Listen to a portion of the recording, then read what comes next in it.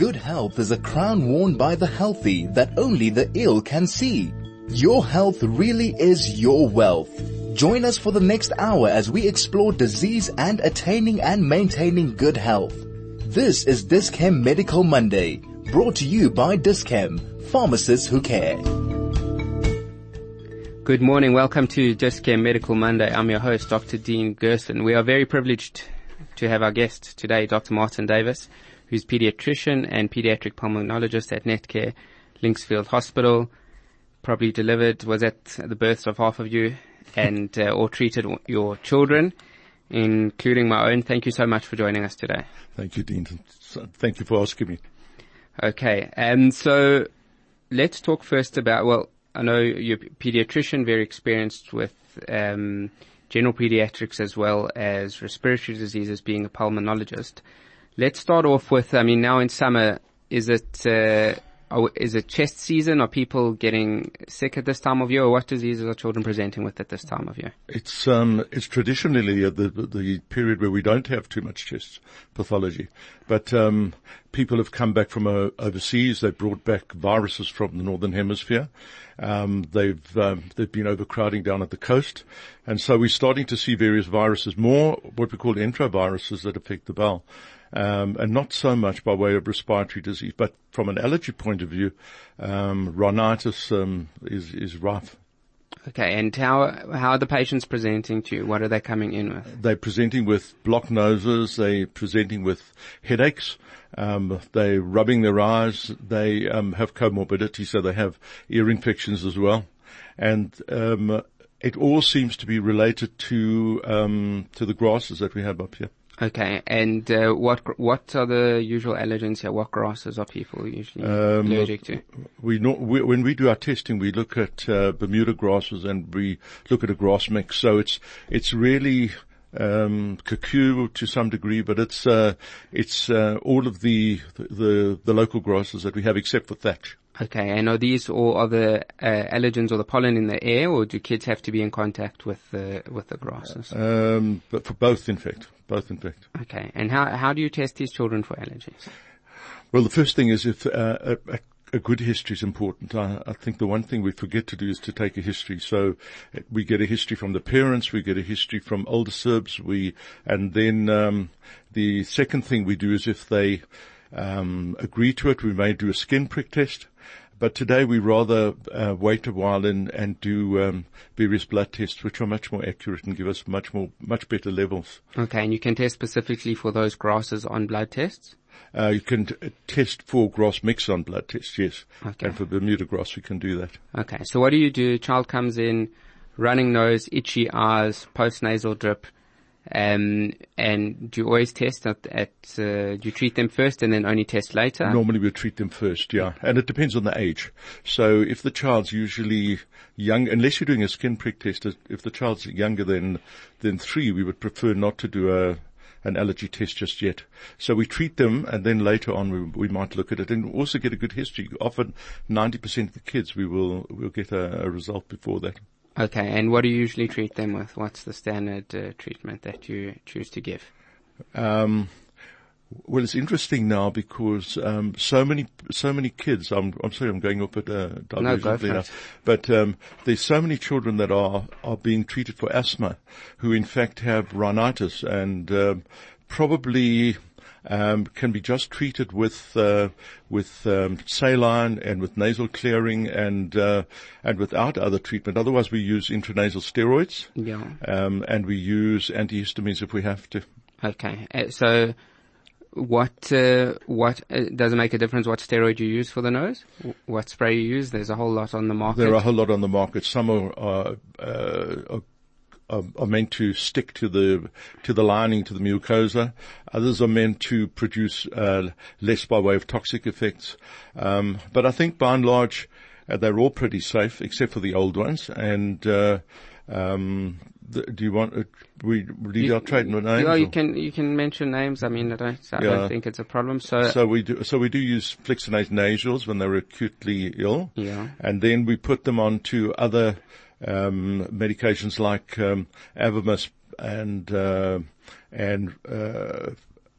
Flonase and Flowmist, all the and Flowmist and Fleximist. I think today it's a matter of cost as well. I think that the generics are fine, and I think that the old standard ones and even the new standard ones are very expensive, and people just can't afford that anymore. And what sort of time period are we talking about? How long do you put them on the Nasules for? Usually for 10 days and then monitor them. And if they've responded, then we try and change them over if we can to a spray, yeah. Okay, so just to tell our listeners there, the Nasules, which a lot of you and your children have probably been on, are drops as opposed to a spray, and they're much more concentrated, much higher dose than the nasal spray, so they're good for an acute episode or when the children are very symptomatic. And that's why you might not be on them for so long. What's the longest you've put a child on Nasules for? Probably for a month at a time, but we really try and cut them down before that time. A lot of people want to use them all the time. I think the traditional indication was for polyps. Polyps. And children really have polyps. So probably 10 days and then change over if you can. Okay, we're going to take a short ad break. This is Dis-Chem Medical Monday 101.9 Chai FM. This is Medical Monday, brought to you with compliments of Dis-Chem, pharmacists who care. Welcome back to Dis-Chem Medical Monday. I'm your host, Dr. Dean Gerson. We are privileged to be hosting Dr. Martin Davis, pediatrician and pediatric pulmonologist at Netcare Linksfield Hospital. If you would like to ask any questions to Dr. Davis, you can SMS our studio number on 34519. You can send a telegram on 061-895-1019. And you can call into the studio on 010-140-3020. We're busy talking about allergies and rhinitis. You mentioned, Dr. Davis, that often children are asthmatic or they've got ear problems, and we're not treating the nose, and the asthma is getting worse. Why do nasal problems and allergies make asthma worse or exacerbate the asthma? I think we should know that it's the respiratory system starts from the nose and ends in the chest. You used to have ENTs who used to just deal with noses, and pulmonologists who dealt just with lungs, and the old-time pulmonologists would not delve into the other things. So I think that we have to realize that it's one system, that we have united airways. But having said that, the pathology that we see is different. The nose doesn't have muscle, whereas the chest and the airways have muscle. So when we talk about asthma, we're talking about the airways going all the way down to the air sacs where we would exchange oxygen for carbon dioxide. So when we breathe in, air moves all the way down from the nose through the sinuses, down the back of the main airway, the trachea, windpipe, and then into the bronchi. The lungs, the right lung has 3 lobes, the left lung has 2 lobes, and then those airways go down. Each one divides into 2, and then they divide again and again and again, 23 times until they get to the air sacs. So when we talk about asthma, there are 2 definitions. The one is a clinical definition. It's an individual who gets short of breath when they run or when they get an infection, or and they respond to medication which opens up spasm in their lungs. So that's the definition is clinical, or we say that the airways become inflamed and swollen, and that the muscles go into spasm, and that's how we treat them. So we treat them by taking away inflammation and taking away spasm. Okay, so what brings on the spasm? You mentioned exercise is one of them. Yes, we say you should, by definition, you should have a trigger, and the trigger would be allergy. It would be infection, mainly infection, I must say, and most of them are viral infections, and don't need antibiotics. And then it might be produced by the cold. People go out on a cold night and they come back. The kids all go for soccer training at 5:00, and then they come to my rooms to be opened up because the cold itself may trigger it off. And then some people say emotion and psychological reasons. And there's been quite a lot of work done on that, and people who start to hyperventilate tend to push out all the carbon dioxide from their lungs, and then they go into spasm. So there are lots of triggers. How does, with regard to rhinitis and allergies, how does that trigger the lungs?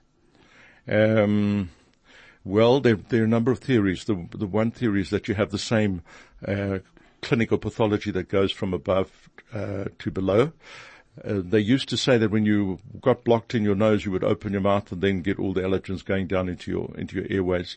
There also is a thought that maybe it might be totally different, but we know for sure that they're married to one another. If you have asthma, if you have rhinitis, you may not necessarily have asthma. And does a postnasal drip play a role at all? How does the postnasal drip affect? I think the postnasal drip really affects people when they're lying down and when there's no sleeping. They toss and they turn. Secondary infection may not be there. It may occur, but it certainly does restrict the individual during the night and during the day, I suppose. Okay. So let's can we talk about asthma for a bit? And then we'll go into some of the respiratory illnesses. So when would you suspect asthma in a child? You mentioned that clinical definition, but practically what would a parent experience with a child that would make them think they have asthma and they would bring them into you? I think the important thing about children with asthma is that they may follow their parents. So their parents may have presented every time they got a cold, they got asthma, and then they tell us they grew out of that. That's the commonest form, that post-viral, their airways become very twitchy and they go into spasm, and then once you've treated them, they usually get better after the virus. That's the commonest by far, and those children will grow out of it. Then you have a small group who we say are not allergic or not infected, and they are usually they were prem babies, tiny little prem babies whose lungs were not fully developed. The biggest problem are the mothers who smoke during pregnancy. And just, if I may, just to say that please don't think that vapes are safe. They are dangerous, more dangerous than smoking a cigarette. So you can imagine how bad that is, and that may affect the newborn baby. So their lungs tend to be much smaller, and they tend to, as they grow up, their lungs remain small, and they're always prone to develop problems. And then finally allergy, and that one would look at. Okay. And would the children usually would it be a cough or a wheeze or a mixture of both, coughing at night? I think there's coughing with exercise and there's coughing with lying down, but that may be part of the postnasal drip. And then, a wheeze, we should always remember that a wheeze is expiratory. So in asthma, you can breathe in, but you can't breathe out because the airways are inflamed. So they breathe in, their lungs become very extended and inflamed, and when they breathe out, they have a whistling sound. Can I demonstrate it? Sure. Like that. That's very they good. may not all present like yeah. that, but that's, Professor Andy Bush from the Brompton makes a point that in Germany they don't even have a word called wheeze. So a lot of people come and say, my kid's wheezing, but in the meantime he's having a choking episode, or he's got a foreign body in his lung or something like that. Or something. Okay. That's right. Okay, very good. And so what's the latest in treatment of childhood asthma? The very young child gets put on when it's old enough, if it needs it. First of all, if it's produced by viruses, we tend to treat them for very short periods of time. So there's a tendency now to talk about multi-trigger and multi-trigger and episodic, and that's done by a guy called Paul Brunt from Amsterdam, and he says that with his whole group is that if you get features of asthma when you have a virus, but you're otherwise well, those children are called episodic, and there you can treat with bronchodilators, but you would treat them with some sort of anti-inflammatory, which we call inhaled steroids if they're big enough, and they usually will get better, and you can stop their treatment. You don't have to treat them all the time, and those children will be like those parents who grew out of it. if you have children who are multi-trigger, it's a mother with asthma, a father with eczema, and with multi-pathologies, and probably genetically those children will need to go on to treatment, and they go on to inhaled steroids. I know steroids everybody gets So we're saying cortisone parents are probably happier to hear, well, they're probably as frightened of cortisone and steroids. That's right. But there's minimal side effects with inhaled steroids, is that correct? Absolutely, and we treat them, the guidelines now say you start with a reasonable dose and you bring them down as soon as you can.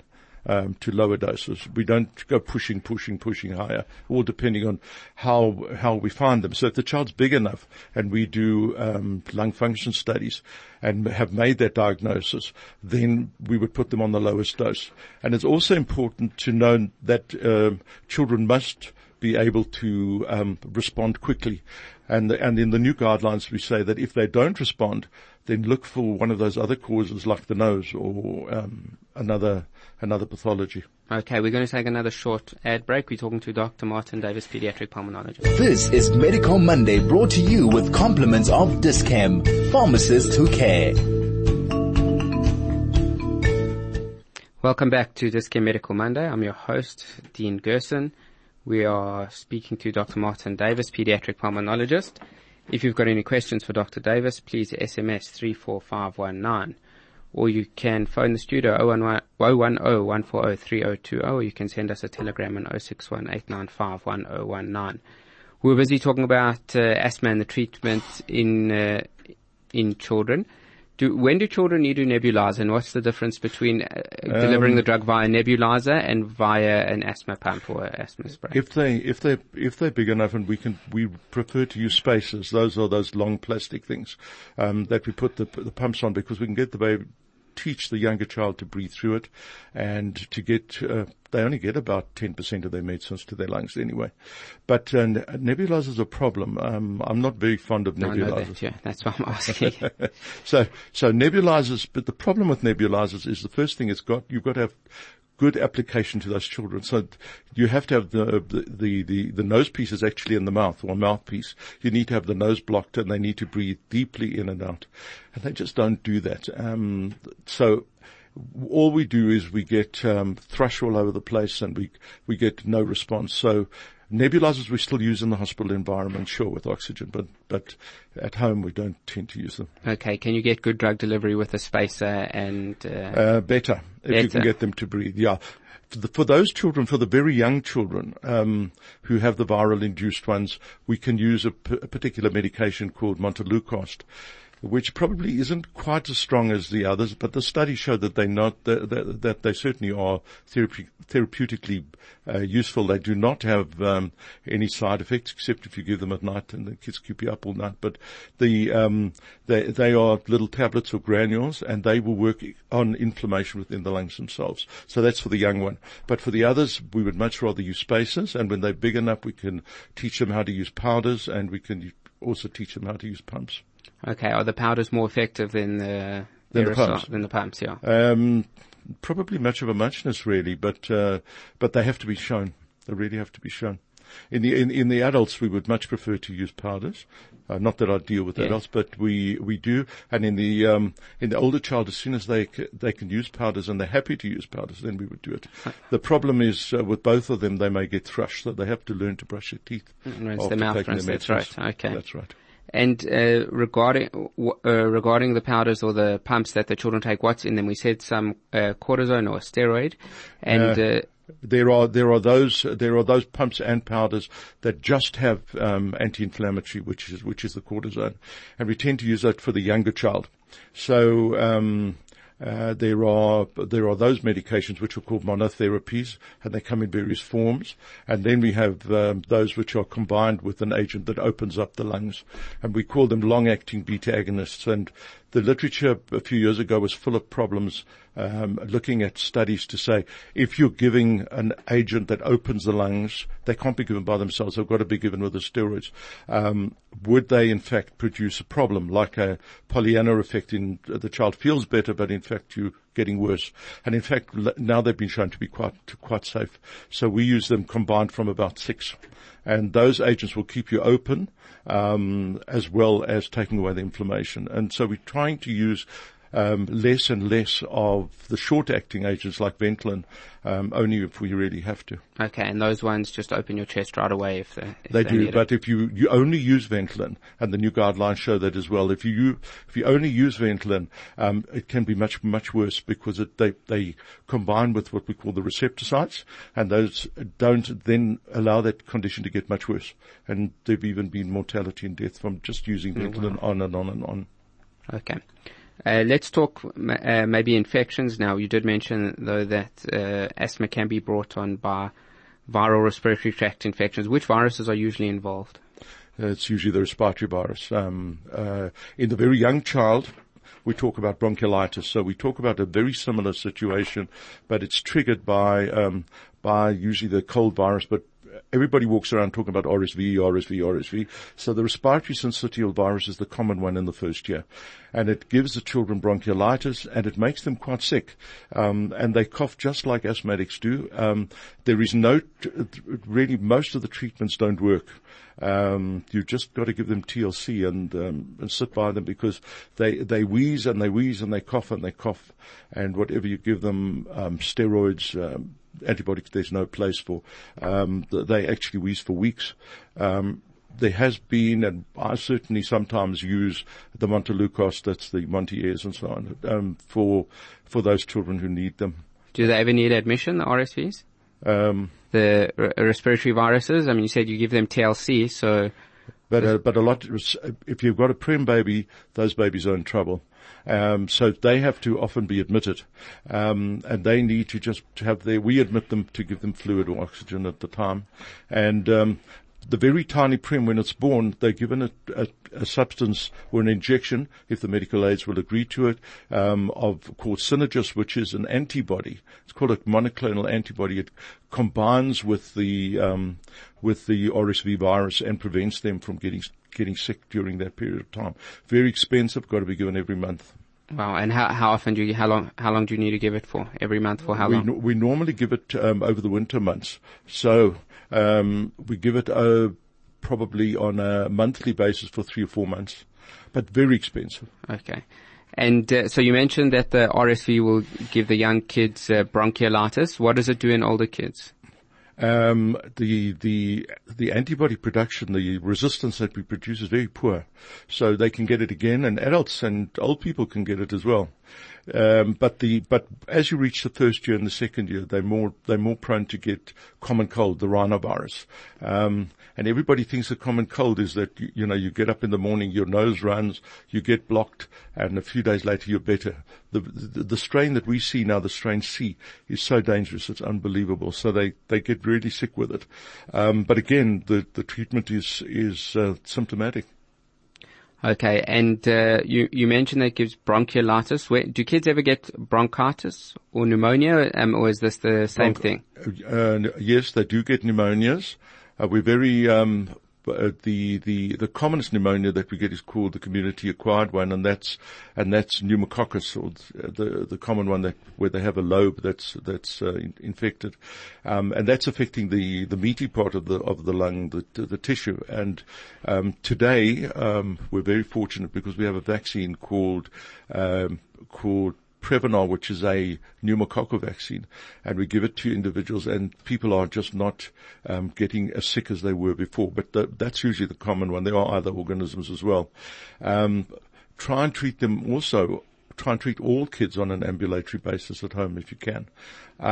So from a bronchitis point of view, the ones that we really see are those children who have something really severe. So for those children, for example, who are born unfortunately with cystic fibrosis, for example, they might have big areas of dilatations, and and those may give you bronchitis, because they're affecting large airways. But when we talk about bronchiolitis, we normally talk about the little airways.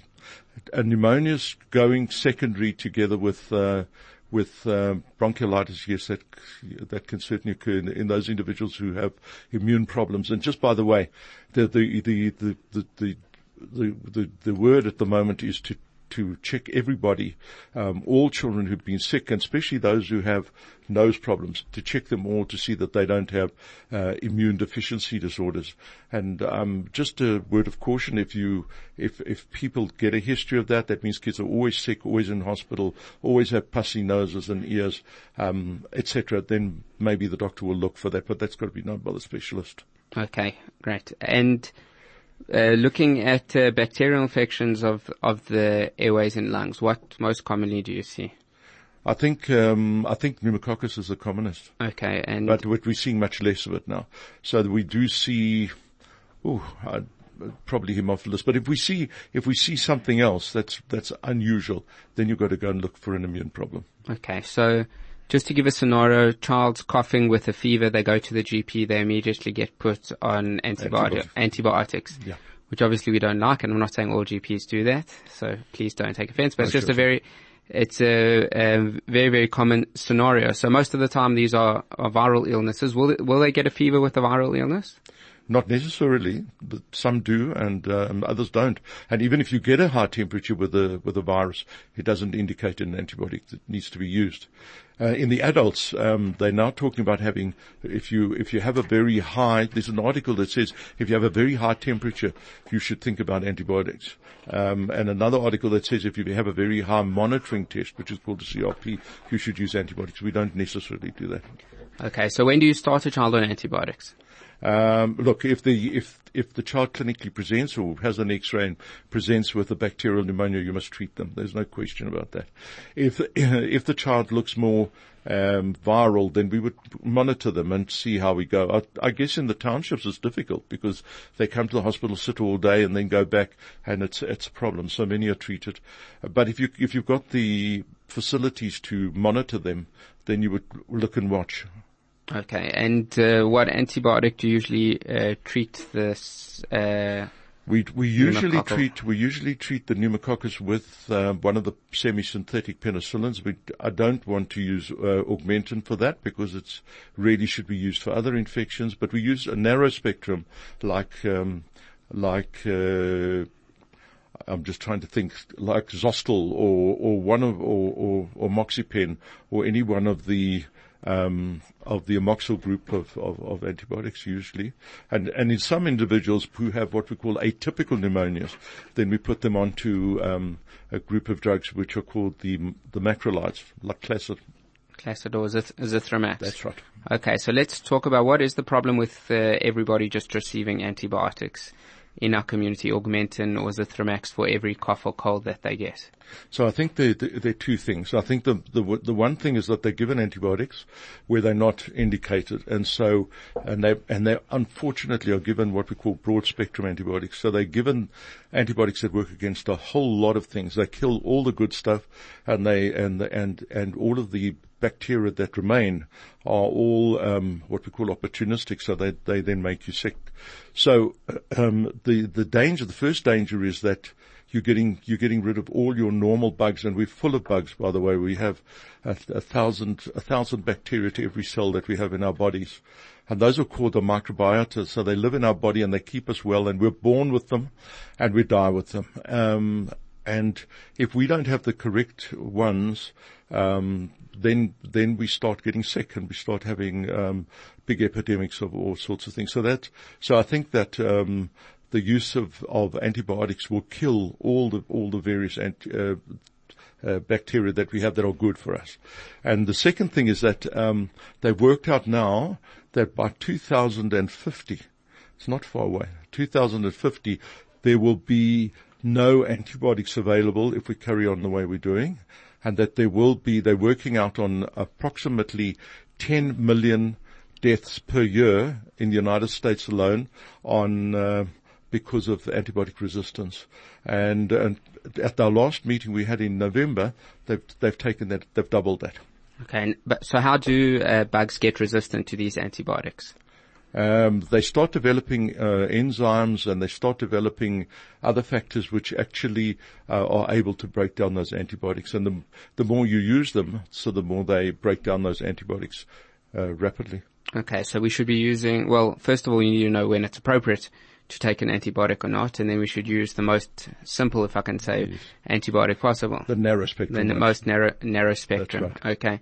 So when when everyone's just given Augmentin or Coamoxiclav, that is bad in two ways. It kills all the good bacteria in your body and also creates resistance for... It needs to be used for certain things. I mean, Sure. for ear infections, there's no question that's the treatment of choice. Okay. Yeah, so, and for sinus infections. But, but for others that we can use the narrow spectrum, we're killing the goose that laid the golden egg. And that's a big problem.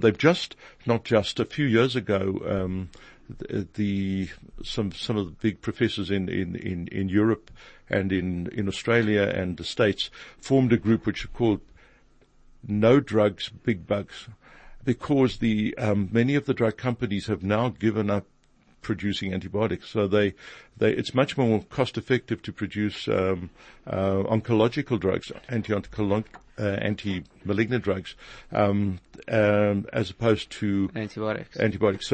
So many people have been put off, they've been retrenched, and this group has now managed to get, I don't know which companies or anything, but they are now working on 4 new antibiotics. So hopefully by 2030, it's a long way to go, we'll have new antibiotics. Yeah. Okay. So, wow, that's amazing. So just tell me, in our community, do you have any figures? I mean, a lot of people are put onto Augmentin. We're using huge doses at the moment, unfortunately, to treat certain things. So is there resistance to Augmentin already in our community? There certainly is in certain respects, yeah. But because we need it for severe infections. There are figures, and the laboratories keep records of it. I can't give you that right now, but there certainly is. Okay, and what about the macrolides, the Zithromax? The Zithromax and the Classids? Yeah, they're being used willy-nilly, left, right, and centre, first line medication, etc. There is really only a couple of indications. One of them is for whooping cough, to shorten the progress of it. The second one is for an atypical pneumonia, which is called mycoplasma, and we use them for one of the diarrheas, which is called Campylobacter. So we'd like to reserve them for there. However, we now are using macrolides as anti-inflammatories. In other words, they work quite well if you have somebody who's really sick and remains sick and so on, and you use them in very low doses, and you use them once a week or twice a week. So if you ask me why, the big guys overseas don't know why. It doesn't produce. But they work. It's not for the antibiotic effect. It's for the anti-inflammatory. Yes, and it doesn't produce resistance either. Okay, because I know a lot of people like taking them because it's once a day and for 3 days. That's right. That's the usual course, and most of the time it's viral, so they get better. And they probably do get better in a lot of cases, but it's not the right way to go. Okay. And what about cephalosporins? What do we use those for? Do you ever use them? Yes, we do use them. Tell people some names of them. Oralox is. What other ones? We do use them. In the past we've used them for individuals who have chronic urinary infections to prevent them from getting infections. And we divide them into first, second, third generation, and even fourth generation cephalosporins. They work very much like penicillin does on the cell wall. So if you're giving it to a virus, it's not going to work. The second generations are still being used in certain situations. There's one called cefuroxime, which is Zinat, and that's quite a good one. But then they start using Oralox, which is a third generation, and fortunately the fourth generation is only given intravenously. But we would really caution on the side of being cautious. Okay. We've got a question. Why aren't antibiotics made in suppository form? I know it's very hard giving children, oral antibiotics. Especially, I mean, I don't know if you've ever tasted some of the tastes are absolutely terrible. Yeah, we get it. We get the question because it's the most difficult thing to get an antibiotic in. You can take a tablet and grind it down. It doesn't work. You can take the liquids. You can do whatever you like. You can put them into condensed milk. You can put whatever. Doesn't work. I've tried them all, yeah. So a lot of people have asked that, and we've asked that at conferences. And I think at the moment it's because they're toxic given rectally. Yeah, they'll sterilize the bowel, is that? No, I think they actually cause irritation. Really? They cause colitis and those sort of things. I think that's as far as I know. Okay. I heard an answer once that, often when we do take even an oral antibiotic, as you said earlier, it kills all the good bacteria in our body. That's and right. We might get, people might get thrush or gastro. And if you put it directly into the colon or into the bowel, that all those good bacteria that we need are going to be killed immediately. So it'll cause. So maybe that's the reason. Terrible diarrhea. Yeah. Can I just say one word about probiotics? Of course, go for it. So probiotics were poo-pooed and laughed at, etc. years before, and now just quickly they're being used, and we use them. We're not quite sure which one to use and how much to use, but certainly probiotics are important because we try and get them to grow the normal bugs in the bowel, and the bugs that live in your colon. We want to get them back to normal again. It's just at the moment, nobody knows exactly the right dose, which one's the right one, should you do them in combination, but we certainly use them. Okay, we're going to take our last ad break. We'll be back in a few minutes. This is Medical Monday, brought to you with compliments of Dis-Chem, pharmacists who care. Welcome back to our last quarter of the show of Dis-Chem Medical Monday. I'm speaking to Dr. Martin Davis, pediatric pulmonologist. If you'd like to send any questions through, you can SMS 34519. Call in on the studio number 010-140-3020 or send us a telegram 061-895-1019. Dr. Davis, why do you think that people are getting so many allergies at this stage? Is it something genetic? Is it about the way we're giving birth? Is it about breastfeeding? I know there's a lot of controversy. Well, I think that from the genetic point of view, if you've got the genes, it's heterogeneous, and lots of people have genes. You can't stop that.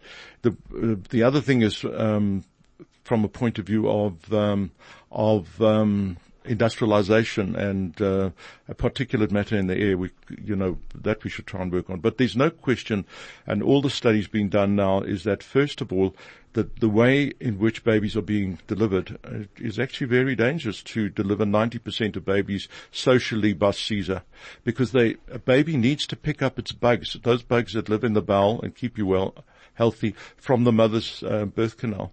So I'm not talking about emergency Caesars, but if we have Caesars, what some of the I'm sorry to say this on the air, but some of the gynaes are doing is they're rubbing a cloth into the mother's stool, and then wiping the baby's face with it as they are delivered. But if you look at the studies, wow, people are really doing that. They're really doing it. Okay. And if people are delivered vaginally, and you look at the baby's bugs in its bowel, those bugs resemble the mother's birth canal bugs right away. If you do Caesar, it shows you all the strips and the other viruses from the skin. So that's the one thing. So we know now that Caesar babies have a very much higher allergy rate. That's the first thing. The second one is by all manner of means is coming from people going on to formula straight away. We need to know that babies can get their mother's early milk called colostrum, and we also know that those babies who are breastfed for 2 months or more have very much less allergy. All the allergy problems seem to be very much decreased. If people can breastfeed their babies for at least two months on their own, and then go on to some sort of help if they need to, that the amount of allergy comes down. There've been so many studies. I'm sorry, I don't want to hog, but there's so many. Pleasure. Carry on. There's so many studies that have been done now looking at that the contents of breast milk as opposed to formulas, and the breast milks have got multitudes of things that decrease the amount of allergy, that decrease the amount of infection, that decrease the amount of bowel infections and so on. And one of these is a little sugar, which they found now more than 100 of these little sugars in breast milk, which are called oligosaccharides. They have a short little area with sugar on it, and then they have lactose. So when people say to me, but what about lactose intolerance? It doesn't seem to do anything. But what it does do, it's not absorbed. It has no effect on the baby's growth at all. But what it does is it promotes health. And they've shown now absolutely exclusively that babies who are breastfed for this long period of time, who get their oligosaccharides from their breast milk, which is not present in formulas, have much less allergies, much less diabetes, much less infections. So that should be, what's the minimum you would say if the moms are able to, they should breastfeed? Yeah, not 100% of mothers can, but we would like to push 100% if we can. Okay, and for how many months? Exclusively for 2 if we can, and then together, and then for 5. Those babies who breastfeed for 2 years have minimal allergies, and that's now being shown quite well.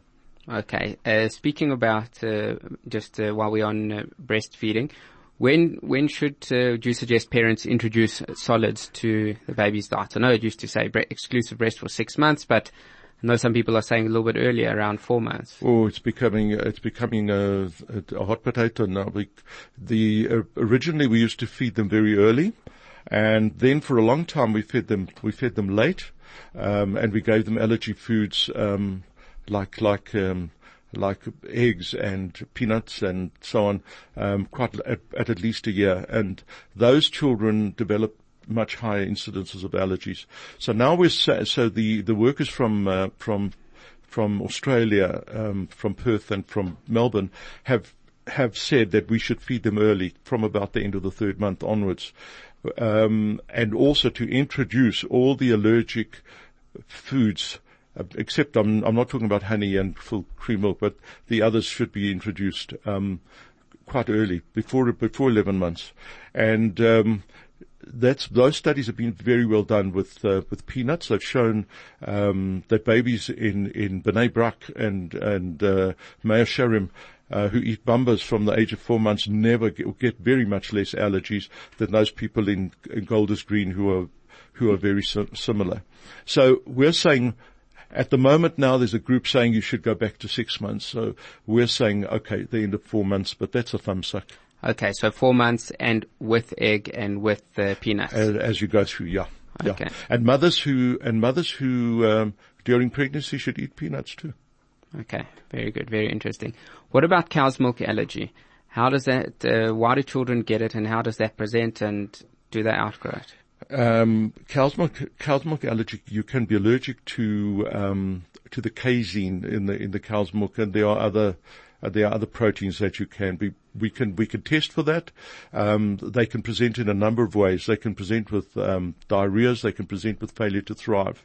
They can present with severe abdominal pain and mucus and blood-stained stools, which are called FPIES. It's food protein enterocolitis syndrome, and those ones will present quite early, and the children are failing to thrive and sick and so on. This is from the mother having cow's milk during the pregnancy, or is this from them having? Don't know. Okay. Don't know. They have to have cow's milk. So whether the first time they triggered or not, I would think it's really not from the mom, but from the milk. So we put them onto exclusively amino acid feeds. So there are a number of them on the market: Neocate, Pepticates of Form, which is partially.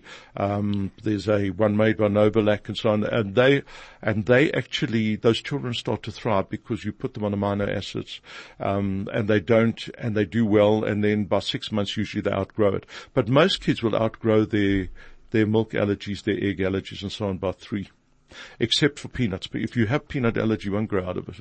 Okay, and just the milk allergy, as you said, would give you failure to thrive and gastric symptoms, where the peanut allergy, would that give you gastric symptoms or symptoms of anaphylaxis? Usually allergy, skin allergies or anaphylaxis, yeah. Okay, so much more dangerous, not like the cow's milk. And is there a difference whether if the child's on a formula where the base is made out of cow's milk, or where the mother drinks cow's milk and that gets secreted in her breast milk, or is it the probably same? Not. It probably does. Yeah, probably the mother will breastfeed. If she can breastfeed, it's probably not going to happen because it comes from the casein of the cow's milk, and that's probably not being transferred. Okay, that would get broken down in the mother, and then that would go there. Okay, and what advice do you have for parents who are starting to put their children onto solid foods? How should they start? What do you usually suggest? If a child, the one thing that's said is that if children are big and fat, you shouldn't put them onto formulas, I beg your pardon, like porridges, yeah, cereals. like Cerelac. But in fact, the guys overseas are saying you should put them on everything early on. They should be getting scrambled eggs by the time they're 7 months. But if they're big kids, they usually get put onto fruit and vegetables, usually vegetables to start off with. Again, it depends on the size of the child, I guess. Okay, we're going to take our final ad break, and then we'll be summing up with Dr. Davis. This is Medical Monday, brought to you with compliments of Dis-Chem, pharmacists who care. Welcome back to Dis-Chem Medical Monday. I'm your host, Dr. Dean Gerson.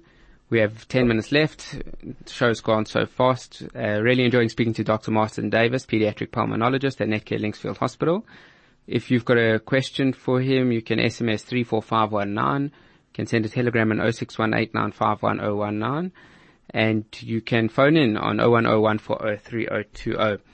We were just discussing, so different parents have different attitudes towards keeping their kids clean, wiping them down with wipes, cleaning all their toys, wiping their dummies off the floor. Is it good enough just to put the child's dummy in your mouth and lick it off and then put it back in their mouth? It depends if you're sick or not. Okay. but otherwise, we've got to start getting used to the fact that there is a hygiene hypothesis, and that was first described in the towards the end of the 20th century. I suppose that's 20 years down the line. But if everybody wants to go and have a look on Dr. Google, rather let them go to Dr. Google and look up a guy called David Strachan, Strachan, Graham Rook, ROOK. There are a whole lot of other people, Erica van Mutius, David Holt, many of them. And they showed that, people who have large families, who live in the environment, in the, rural areas, large families, breastfeeding, those children tend to run around and never really get sick. So that's been looked at for a long time now. And, the whole principle of changing antibiotics, giving all of these various things, are producing a new world of disease. So I've been reading quite a lot about the work that's being done by a guy called Graham Rook, and he showed that in the early days we were all gatherers. So people used to gather seeds, and they used to gather roots, and they used to gather stuff like that. And they got the normal bacteria, which they call the old friends. Thereafter, when people started having cattle, they then started to develop parasites. And the parasites, like worms, would prevent children from getting allergies. So when they moved to the cities and when they came into first world and they started having less children and so on, they showed that the parasite infections, although we give our kids all deworming tablets, they showed that the parasites went down, and in its place there was a whole move over towards allergy. It's a big subject, and it's very interesting to read. So it would show that we've actually progressed from being well people now into an environment where we give antibiotics, where we have seizures, where we have bottle feeding, and so on and so forth. And he now talks about the new bugs, and the new bugs on the block are the ones that we're talking about, and the new diseases are the allergy diseases and so on.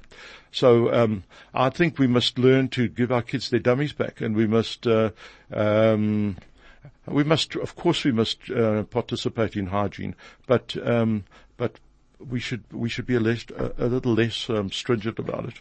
Okay, so allow them to pick up their toys off the floor and put them in the mouth. Have you ever had your kid and it falls on the floor and you're washing it all the time, and then suddenly the neighbor's kid sits on the floor and puts it into their mouth and never gets sick? Yeah. Exactly. It's well, I think it happens, the amount of care with my first child, I think we were like that. The second maybe a little bit. The third one we were putting, the dummy in the mouth and licking it off.